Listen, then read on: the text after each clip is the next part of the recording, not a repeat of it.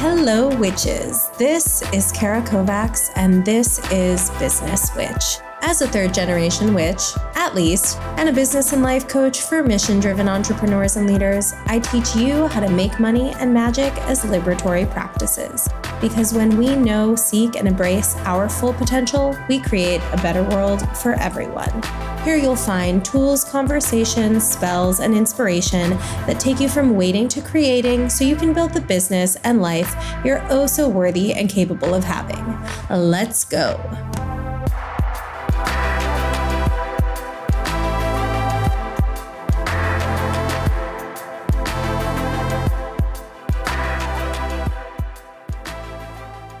Hello, witches. Always fun to be with you. And I feel like we have a cute little coven going today because I am joined by Risa Dickens and Amy Torok, who are releasing their second book. So this is your second collaboration together, your first book, Missing Witches, Recovering the True Histories of Feminist Magic. I haven't read it yet, so I'm very excited to hear about that one. And then we have recording it right before it comes out, but the episode will come out right after it's come out. So you can go get the book. You can find it in the show notes. Their latest book, New Moon Magic, 13 Anti-Capitalist Tools for Resistance and Re-Enchantment. I'm so grateful to have you both here. Hi. Thanks for having us. Thanks for being here. Can you tell us, I'm sure that there is a magical origin story.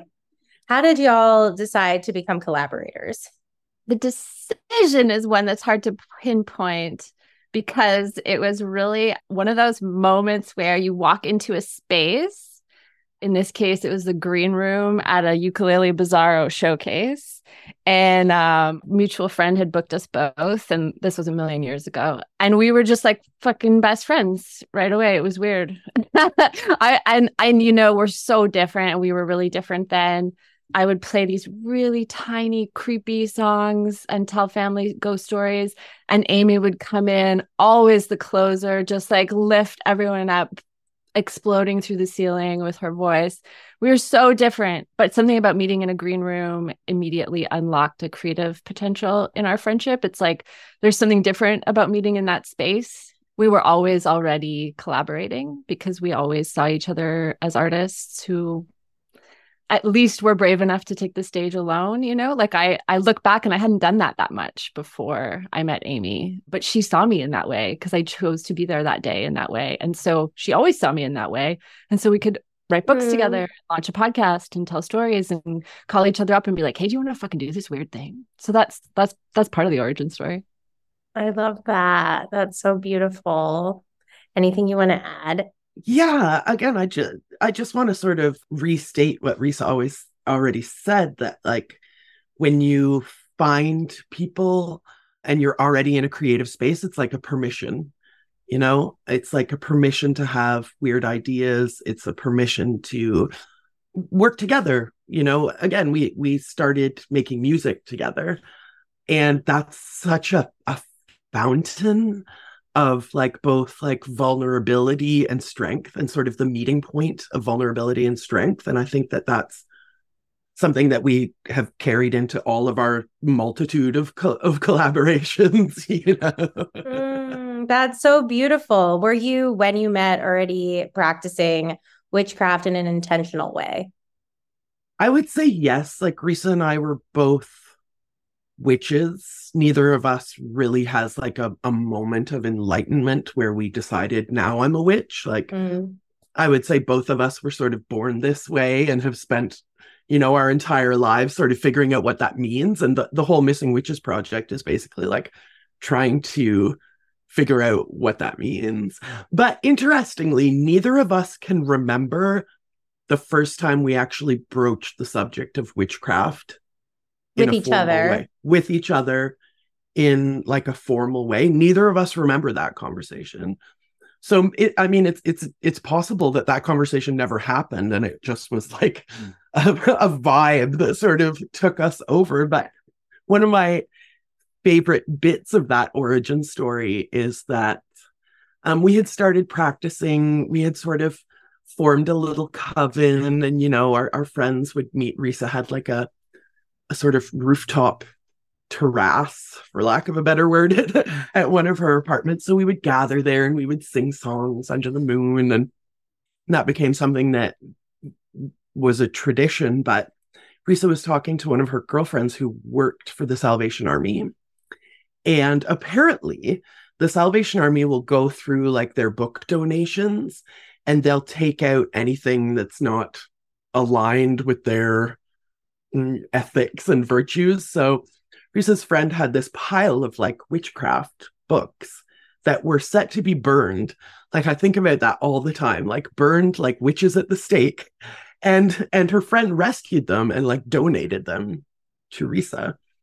And it was sort of this like moment of validation, like to receive these rescued witch books from the burn bin. This was long before we ever started the Missing Witches project as a project. This was just sort of like a little breadcrumb that the universe left for us to pick up and follow, and we did. Wow. I'm thinking of how you were saying that you met each other in the like light of claiming your artistry. So it was sort of inherent. And I'm thinking about like the version of me who discovered astrology at 25 and was like, I remember having this thought, I'm going to become somebody who people can't relate to as well as they could before I discovered this, like was an internal thought that I had. And now I have this like beautiful community of astrology friends that like other people in my life, when they're hanging out with us, are often thinking, I have no idea what the hell you guys are talking about.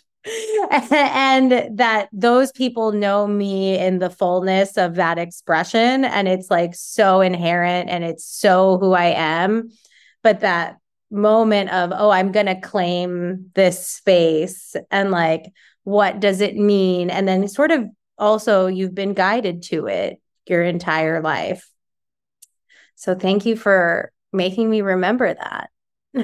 I love that so much. And I love remembering that time because it is so like you feel yourself unfolding into a new version of yourself, especially when you look back and you can stand alongside that version, you know, but because we met there, then when we hung out, like if we had met at a restaurant, maybe we would meet to go eat food, you know, but we met there. So we would meet to play music. And turned out we had been both producing these really strange, long-standing art showcases for like 10 years in the same small city, like sometimes in venues next to each other. There was a period Amy and I lived on the same block and we didn't know, like it took us so long to meet and we'd been doing so many of overlapping, interrelated things, you know, but it's always, you look back only and see what's always been coming for you, I think. That's such a nice reminder. And I think a very good segue into weaving that into magical praxis. And I love something that you talk about in the book is witchcraft as praxis for the pre-utopia. I was like, there's a lot of just really beautiful writing. And it's wonderful to see a collaboration of the writing. It really feels like you're weaving together. And both in conversation, but also the style feels like it could be this almost the same voice. So I'm curious about witchcraft as praxis and also your decision to like partner in this way and weave together this work.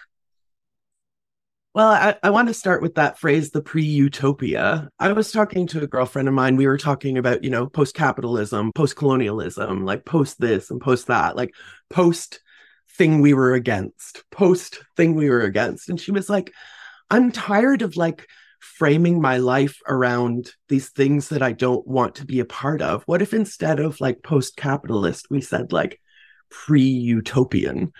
And that's something that Risa and I, you know, have grabbed and run with. We feel like that's the space that we're in now. We haven't figured out all the answers. We haven't like created a beautiful world where everyone has food and water and shelter and that kind of thing. But we're in the goo phase, I guess, you know, like there's this amazing bit of biological science where when a caterpillar goes into its cocoon, it doesn't just turn into a butterfly. Like first it turns to goo and then it turns into a butterfly. So the pre-utopia is sort of that goo phase where we're just like completely releasing who we were or what we thought or the rules that we were abiding by, and just becoming like a nebulous blob of ideas and excitement. And then someday we will emerge as like butterflies with food and shelter for all. Risa, do you want to talk about collaboration? Like, yes, let's talk about collaboration before I go on the tirade that I'm gearing up for about anti-capitalism. My part of myself is just like, I got angry shit to say. But pre-utopia is really anchoring for me. Like I'm an inherently optimistic, positive person. I just will sob reading the newspaper every day and then like grit my teeth and believe that like things still grow, love still exists, magic is real. And I need a practice that doesn't leave me alone in that feeling, you know, that amplifies that feeling, that reaches out somehow into that feeling. And so collaboration is core to how I survive, because otherwise I reach out with that feeling of love and then I can't do it all myself. I'm good at some things and terrible at most things. And like I need partnership, you know, I think we all do. So being able to collaborate with friends is really I think so important. And such, you don't have to call it magic or witchcraft, but like, who can you turn to and ask for help? Who can you turn to with a weird idea? Like that's how I really believe we changed the world with that. So reaching out to Amy with this idea one day, like I had the name Missing Witches. I sort of had this thought that it was telling stories. We'd been sending stories back and forth to each other, literally looking for voices we'd been longing for, like more of this history. You know, you start to realize like, I think I fucking love witchcraft. What does that even mean? Who is that? Who are the figures in that? And initially you do get a lot of white dudes who are like, the mother of witchcraft is this gardener dude. And you're like, what? That can't be right, you know? So we were looking for those stories. We were looking for those women. We were looking for an intersectional history. And that requires collaboration to tell an intersectional story, right? You're so limited in your perspective. So yeah, it started with just sort of like a toss to a friend that I knew I could make art with and music with, and I could fail, you know, dramatically in front of, because I had done that many times when trying to sing Beyonce or whatever with Amy. There was a lot of safety for failure and safety for play in that relationship already. And so as we began to, over that first season and then more in the second season, really write together, edit each other's pieces. We would each sort of take a lead on a piece, but really just support each other, challenge each other, offer joyful feedback.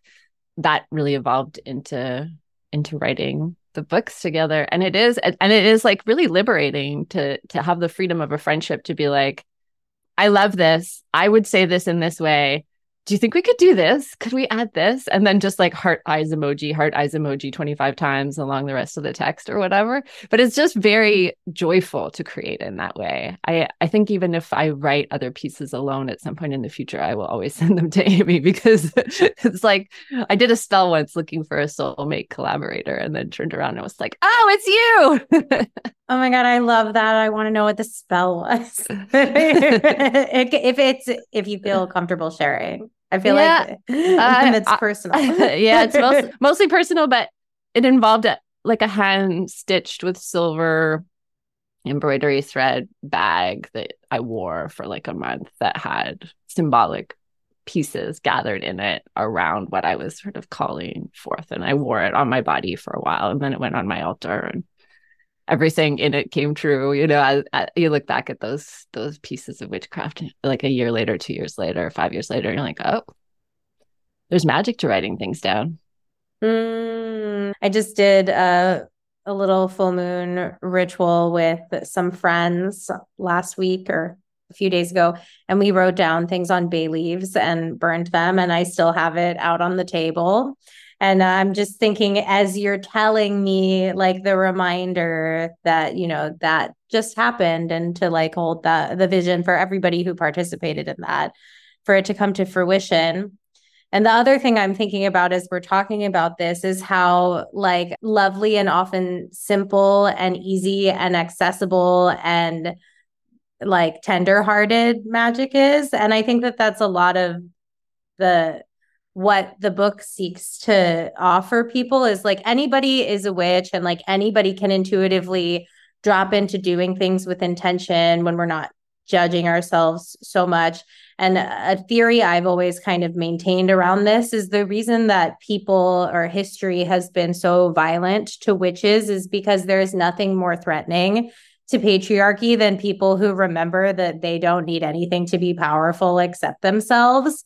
And so, like, of course, we want to burn or hang or ostracize people who remember their power. That's very threatening. That's exactly right. We were sort of like, it made us sad to see the corporatization, the consumerist, anything that's like, I'm using scare quotes here for your listening audience, anything that's like a trend, and we've sort of seen this again, scare quotes, trend of witchcraft, which I believe to be part of a great reclaiming that I'm hoping will take over the world at some point. But whenever that happens, there's somebody who's going to say, well, let's mass produce this and mass produce that. And for us, that's kind of antithetical to our witchcraft,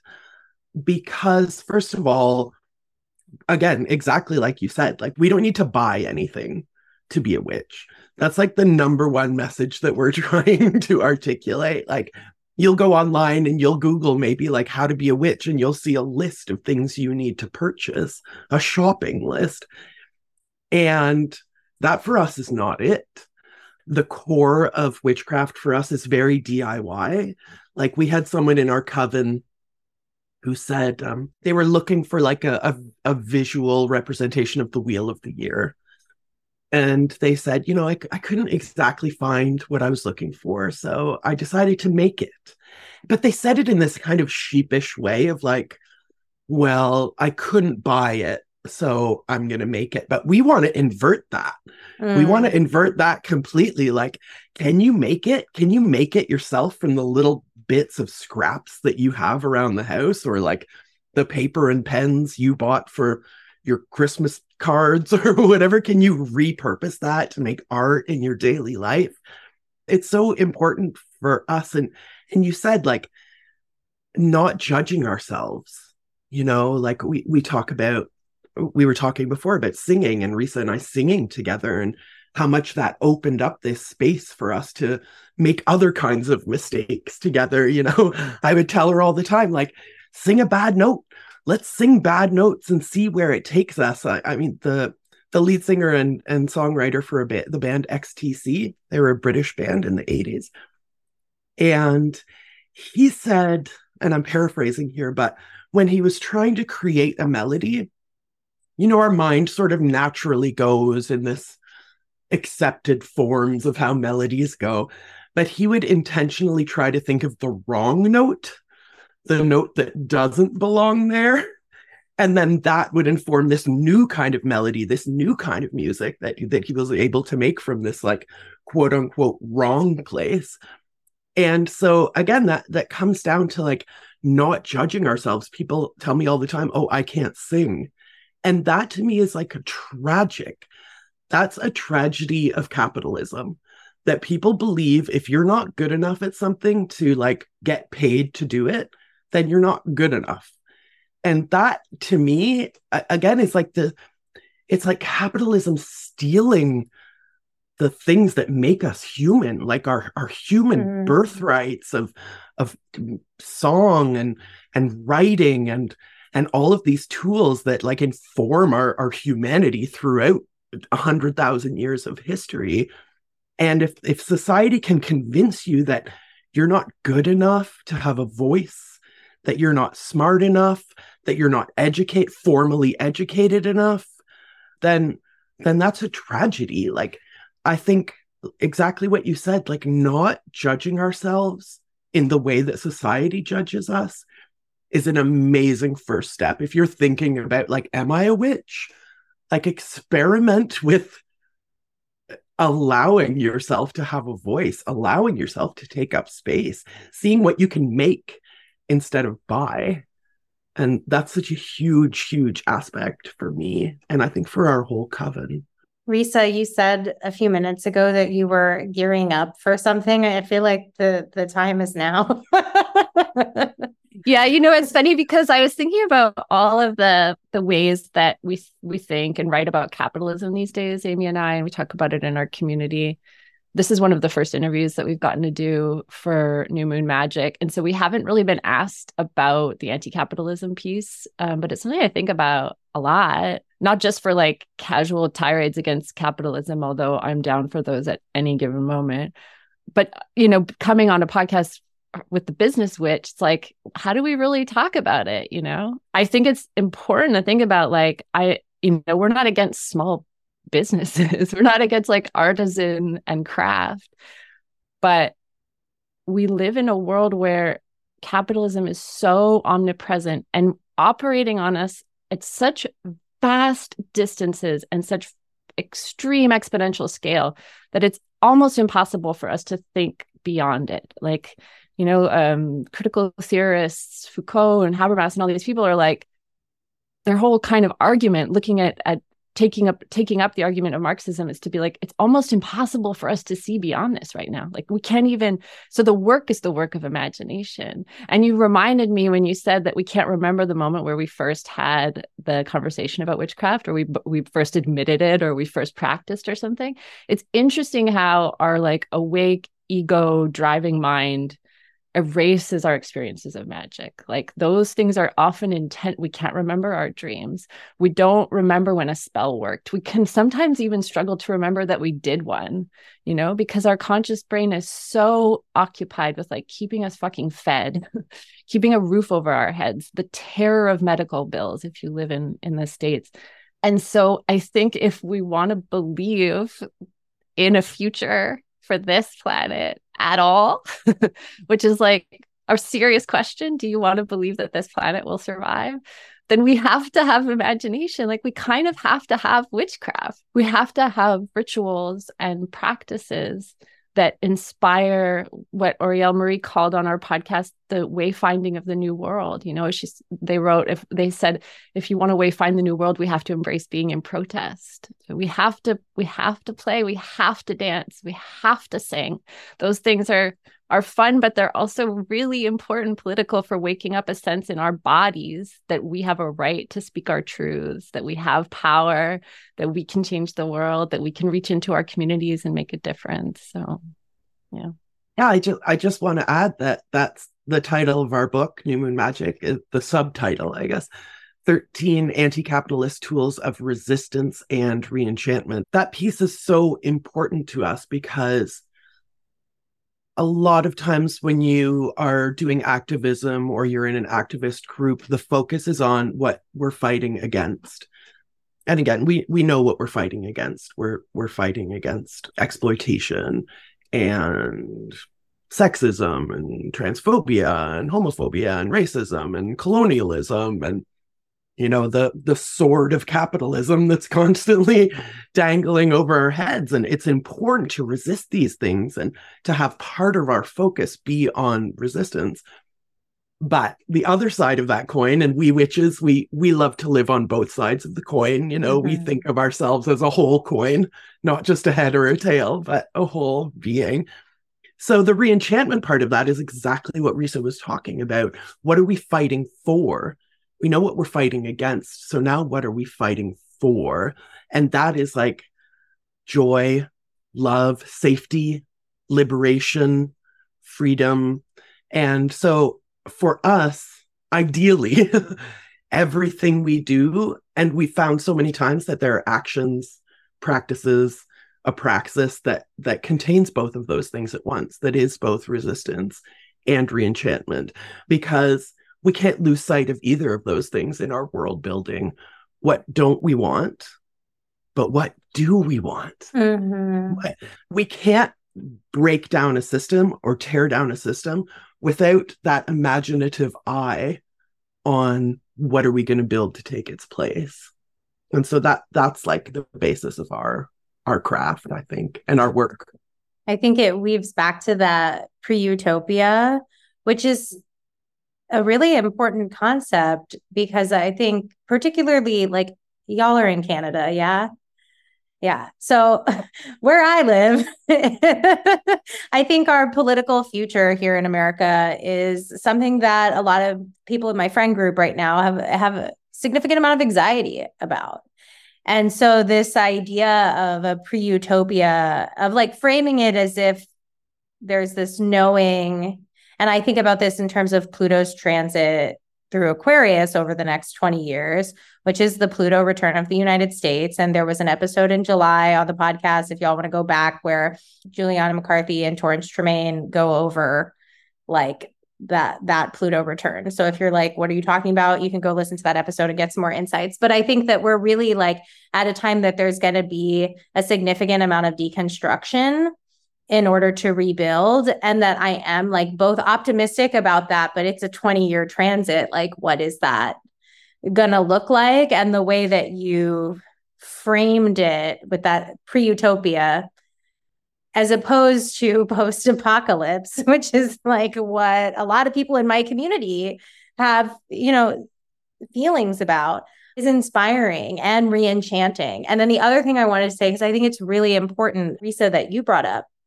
about like being on a Business Witch podcast and the correlation of like my body of work and helping people make money being a really core facet of like a lot of what we talk about on this show. It would kind of be weird not to actually bring it up. So thanks for bringing it up. And something I share about a lot is small businesses donate 250% more to local charities and mutual aid than corporations. Like they're so much more likely to have a recycling program, to have employer-sponsored mental health benefits. And like there are just so many ways in which when we reinstill control of capital into community, we get to be a part of that reconstruction in a way that actually funds the movements that need to be funded in this construct in order for us to be able to get where we're going. And so, I think it's interesting. I had a friend actually who picked your book up from my coffee table and asked to borrow it when I was done with it, asking me about anti-capitalism in my business. And I think it's been a real exploration in the last couple of years within my own work of saying, like, I want to help people make more money. And I live in Los Angeles. I like making a lot of money, and you kind of need to in order to be able to live here. And simultaneously, like, why though? Like, why do I want that? And to me, it's really about, well, if I am in this system, like, how am I going to optimize the things that feel most integral and important to the collective, the community, also reconciling, like, I'm probably going to be the one who is financially caring for my family, and like saying, I'm up for that. Like, let's do that. How do we build businesses that have that kind of ethos? And that those are the businesses that we put our money into, because it also goes back out. And so there's more of a reciprocity in it, it feels like, for me. Anyway, I wanted to name that and like see where we went with it. Yeah, that's exactly what we're thinking about as we go into this world building. How do we, we've always, most of human history has had, businesses of some kind. And, Risa and I aren't suggesting that we need to go back to a barter system where if you're a shoemaker and you need wheat, that you have to go and find the farmer who needs shoes and produces wheat. Like, we understand why money exists. It's just not practical to have a barter system that works like that. But at the same time, like, we've seen the hoarding that our governments have legalized, basically, the corporatocracy that we're living under in North America is not necessarily how this has to go or how this has to end. We can come up with so many examples. One of my favorites is Dolly Parton. Dolly Parton would be a billionaire for sure. She's made so much money from, the publishing rights of her music, but she's not a billionaire. And the reason that she's not is because she's constantly putting money back into her community, sending books to children, like secretly and anonymously, putting money into organizations that also support her community. And I have an example of this too. the town that I grew up in was a factory town. It still is. And there was like one family that owned the factory, and most of the town worked at the factory. But people then, this is 1950s, 60s, 70s, like unions, fair wages, where a factory worker could own a home and look after a family and not be freaking out. Listeners, you can't see me right now, maybe, but I'm just like waving my hands around in like a panic, where you actually are not being exploited to that full extent, where you can't afford to pay for your life, even though you're working full time. Now, the interesting thing about my hometown was that this family, it was the McLaughlin family that started this factory, and they invested into the community that supported them, or that quote unquote worked for them. So in my hometown, there's like a whole lakefront with a museum that was paid for by the McLaughlin family. There are several schools that are, again, paid for and named after members of the McLaughlin family. There's an art gallery. There's a library. There's a second museum, now that I think about it, and their estate that they lived in. Like, fair enough, you're super rich, you can have this beautiful estate, but then when the patriarch passed away, that estate was donated to the town, and again, used as a museum, used as a social space. You could go and walk the grounds for free. There was no nickel and diming to make sure to get all the money out of the people. Like, there is a way to run a business, even at that scale, where you're investing back into your community. And that's how we avoid this late stage capitalism, by not hoarding all of the resources, and instead like sharing some kind of fair amount with the people who earned this money for you. And that's what Risa and I try to do too. I mean, we don't make a lot of money on this project at all, like barely enough to survive under the most austere lifestyle. But it's so important for us to reinvest back into the community that we're creating, to give the people who support us as much back as we can. And again, this is a model that we've seen in the past. This is not coming from my imagination. This is a model that I grew up under, that I saw, yeah, sure, people can be rich. And I honestly, I don't begrudge rich people their riches, as long as they're trying to do something with them. The hoarding of wealth is really one of the major issues and what has brought us to this point of late stage capitalism. I mean, I don't think billionaires should exist. I do begrudge some people their riches. Yes, some people we begrudge their rich, but like if you happen to make a lot of money in your field because you worked hard or you got lucky, yeah, but then you reinvest into your community, then great, but it's when it becomes evil. Yeah.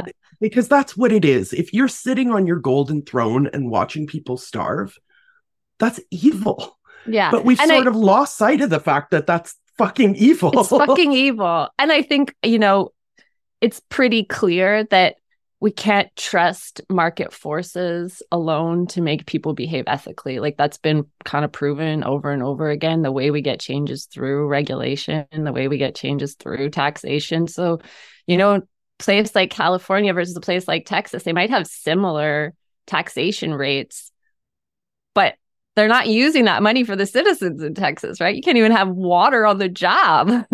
They want kids to go back to work. Like, you're in most of the United States, you're actually taxed at a higher rate than we are in Canada. But almost all the money from that taxation in Canada goes to public goods, right?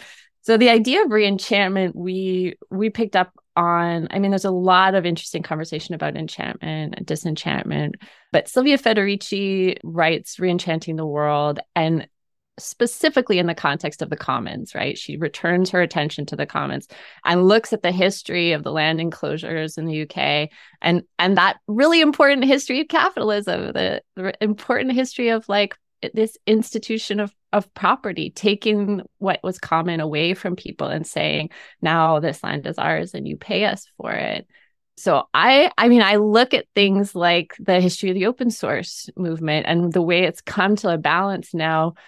And I mean, it's a fraught balance, and, people are people, so it's never clean, but there is a balance between what is proprietary and what is money making and what is in the commons, what is in open source. And there's like a pretty smooth balance between proprietary projects and professional huge corporations spending money on sending engineers to work on open source projects because they benefit from those tools, and so does everybody else. Like, the more that we can keep a balance, I think, like, capitalism is like a muscle we've overused, and so we're like those bros at a muscle beach that like couldn't run a half a mile but have giant shoulder muscles or something.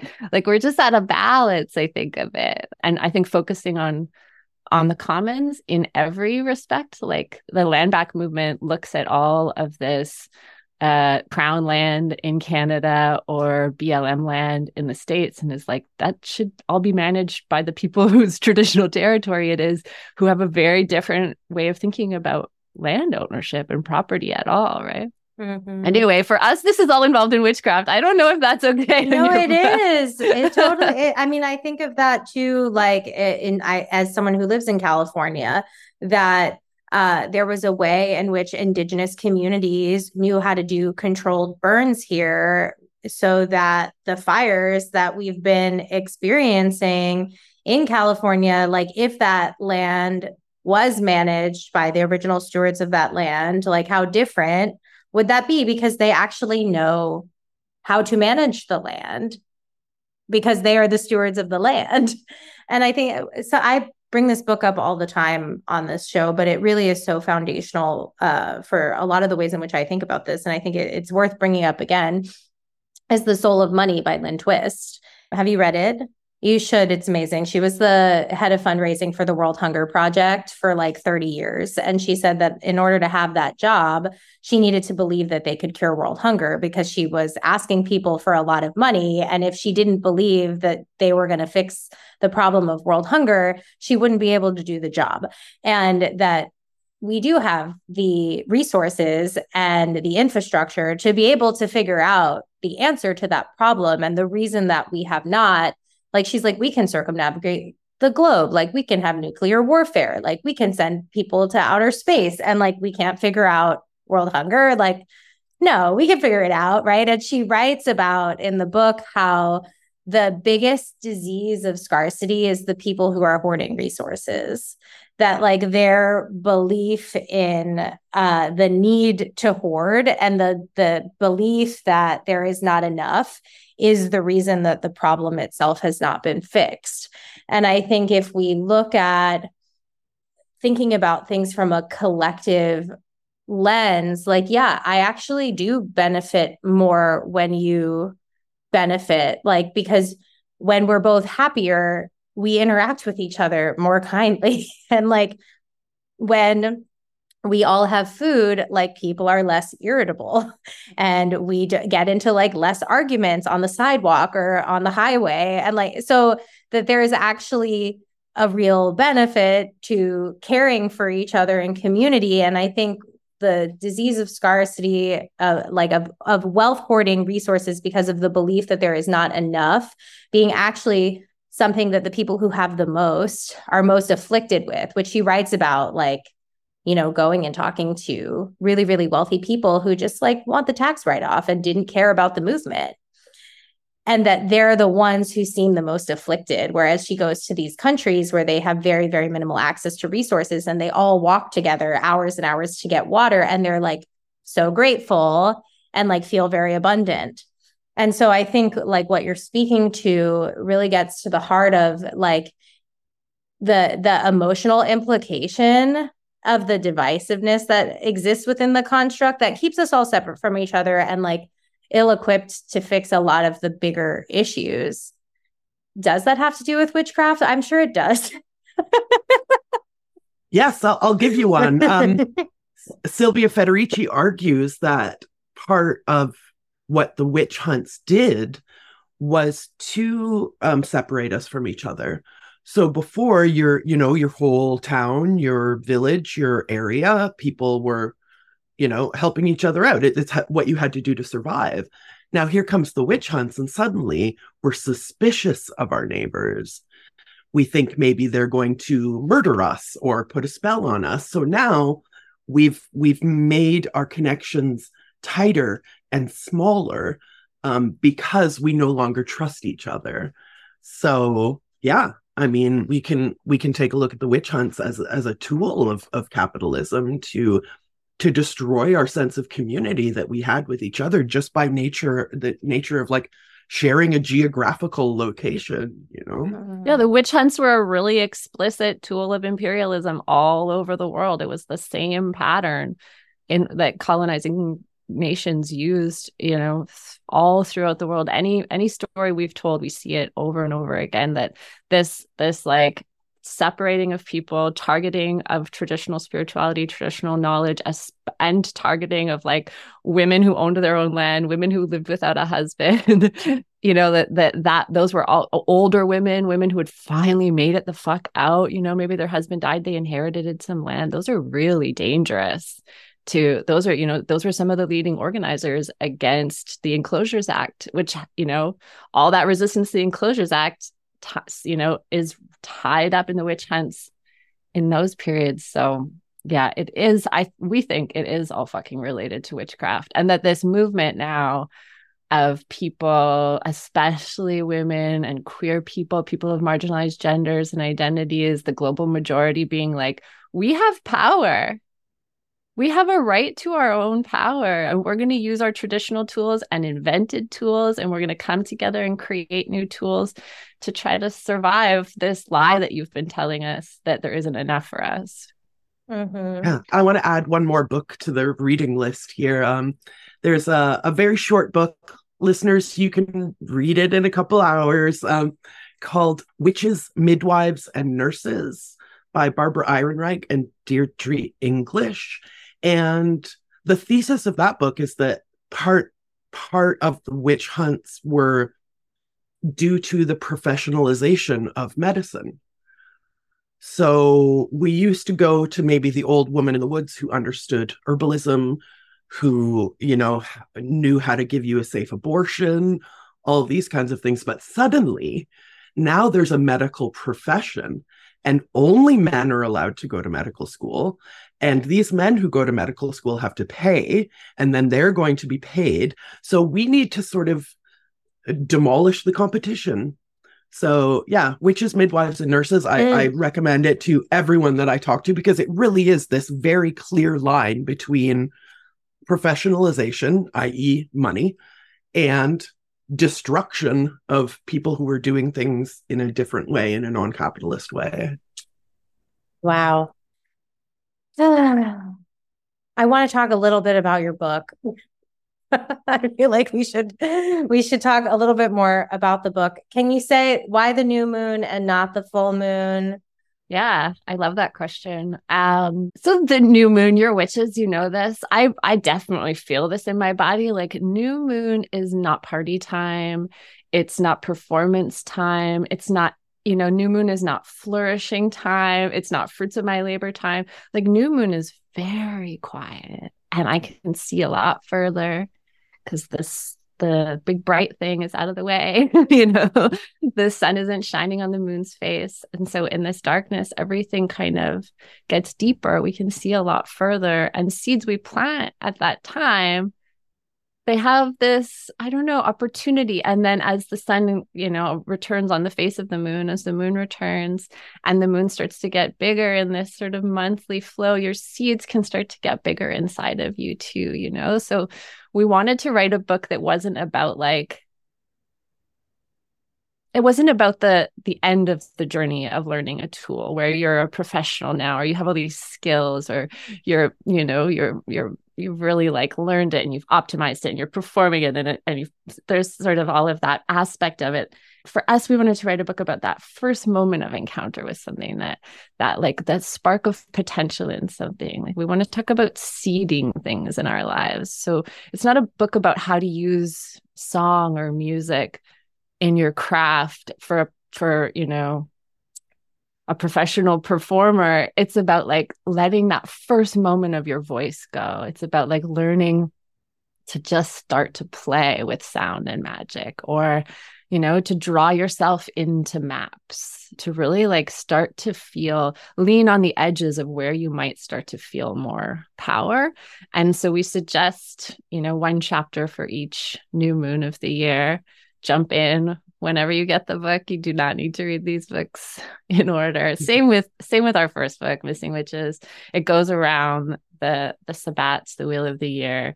And our favorite thing is when people tell us, like, I got your book, I decided to start at chapter 7, because that's when it was, you know. Yeah, we want you to feel the magic of that moment of potential. Yeah, I just want to return to this, like, why the new moon, and Risa covered a lot of ground, but a word that I want to make sure is in this circle is gestation. Whether it's a womb, whether it's soil, gestation, this like first spark of life and growth, it happens in the dark. Again, whether you're thinking of a womb, or you're thinking of the soil, or you're thinking of the new moon, there is something about an encompassing darkness that's like a permission to seed and to just start to grow. So gestation, I think if there was a one word answer for why the new moon, it would, for me, the one word would be gestation. And this is coming out on September 12th. I think this podcast episode will be released just a few days later. So where can people pick it up? You can get this book in all the book places. Yeah, it's at Barnes and Noble and all the bookstores. We love it if you request it at your library. That's pretty cool. It actually helps authors a lot, and we love to imagine that librarians are knowing that we exist. We love witch librarians. We love you, librarians, for everything you do. Good. Or ask your local indie bookstore to order it for you. That's like pretty radical, transformative way of connecting. Yeah. And it's like an anti-capitalist method, like the library or your local indie. This is something that, these are things that we need to invest in, not necessarily with our money if we don't have any. Like, y'all, we feel you. But you can even just go and like talk to the person working at an indie bookstore, tell them about our book. You don't need to order it or buy it, but like spread the word to these little places that exist to sort of foster new ideas. And indie bookstores are a perfect place. The library, indie bookstores, yeah, we would love that. And I will add, like, no shame if Amazon is how you get your shit. Like, if you are remote, you have accessibility issues, like, we're not here to shame anybody. Please survive as best you can under late stage capital, and know that we love and support you. Get that fucking Amazon listing. Like, that's all good. That's all great. I will say I do order things from Amazon, but I order my books from bookshop.org. So you can make it, if you have accessibility issues, go to bookshop.org instead. Yeah. Where else can people find out about your work? Missingwitches.com has got all the goods. Our podcast is everywhere that you get the podcasts. We have a new season starting September 21. Those we do researched histories. We tell histories of missing witches. Mostly we're telling them to each other. Turns out other people like those too. And then we're doing some launch events around the book. So if you want to come to a virtual Witch and Stitch with us and a bunch of like women-owned, queer-owned indie bookstores, come hang out. Let's craft some shit. I think that's October 14th on the new moon in October. What else do we do? Instagram? Yeah. We're Missing Witches on all the places, so you can find us. And we will link those things for you in the show notes. And to close out, I always ask every guest the same question. What's your why? Why do you do what you do? Because we can. I think because we can. Like, and then maybe that sounds glib, but we can. Like, I was reading about you, Kara, and I saw that you said that entrepreneurship is a liberatory practice. And what that means to me is that you get to make your own rules as you go, change them, experiment without the like weight of other people's expectations, or boss, corporatocracy, all of that. And so witchcraft too is a liberatory practice. creating your own space. We have our own social media space that our members can, feel free to be themselves without being judged by people you went to high school with on Facebook or whatever. So again, like, I don't want to sound glib, but so know when I say we do it because we can, that it's a liberatory practice.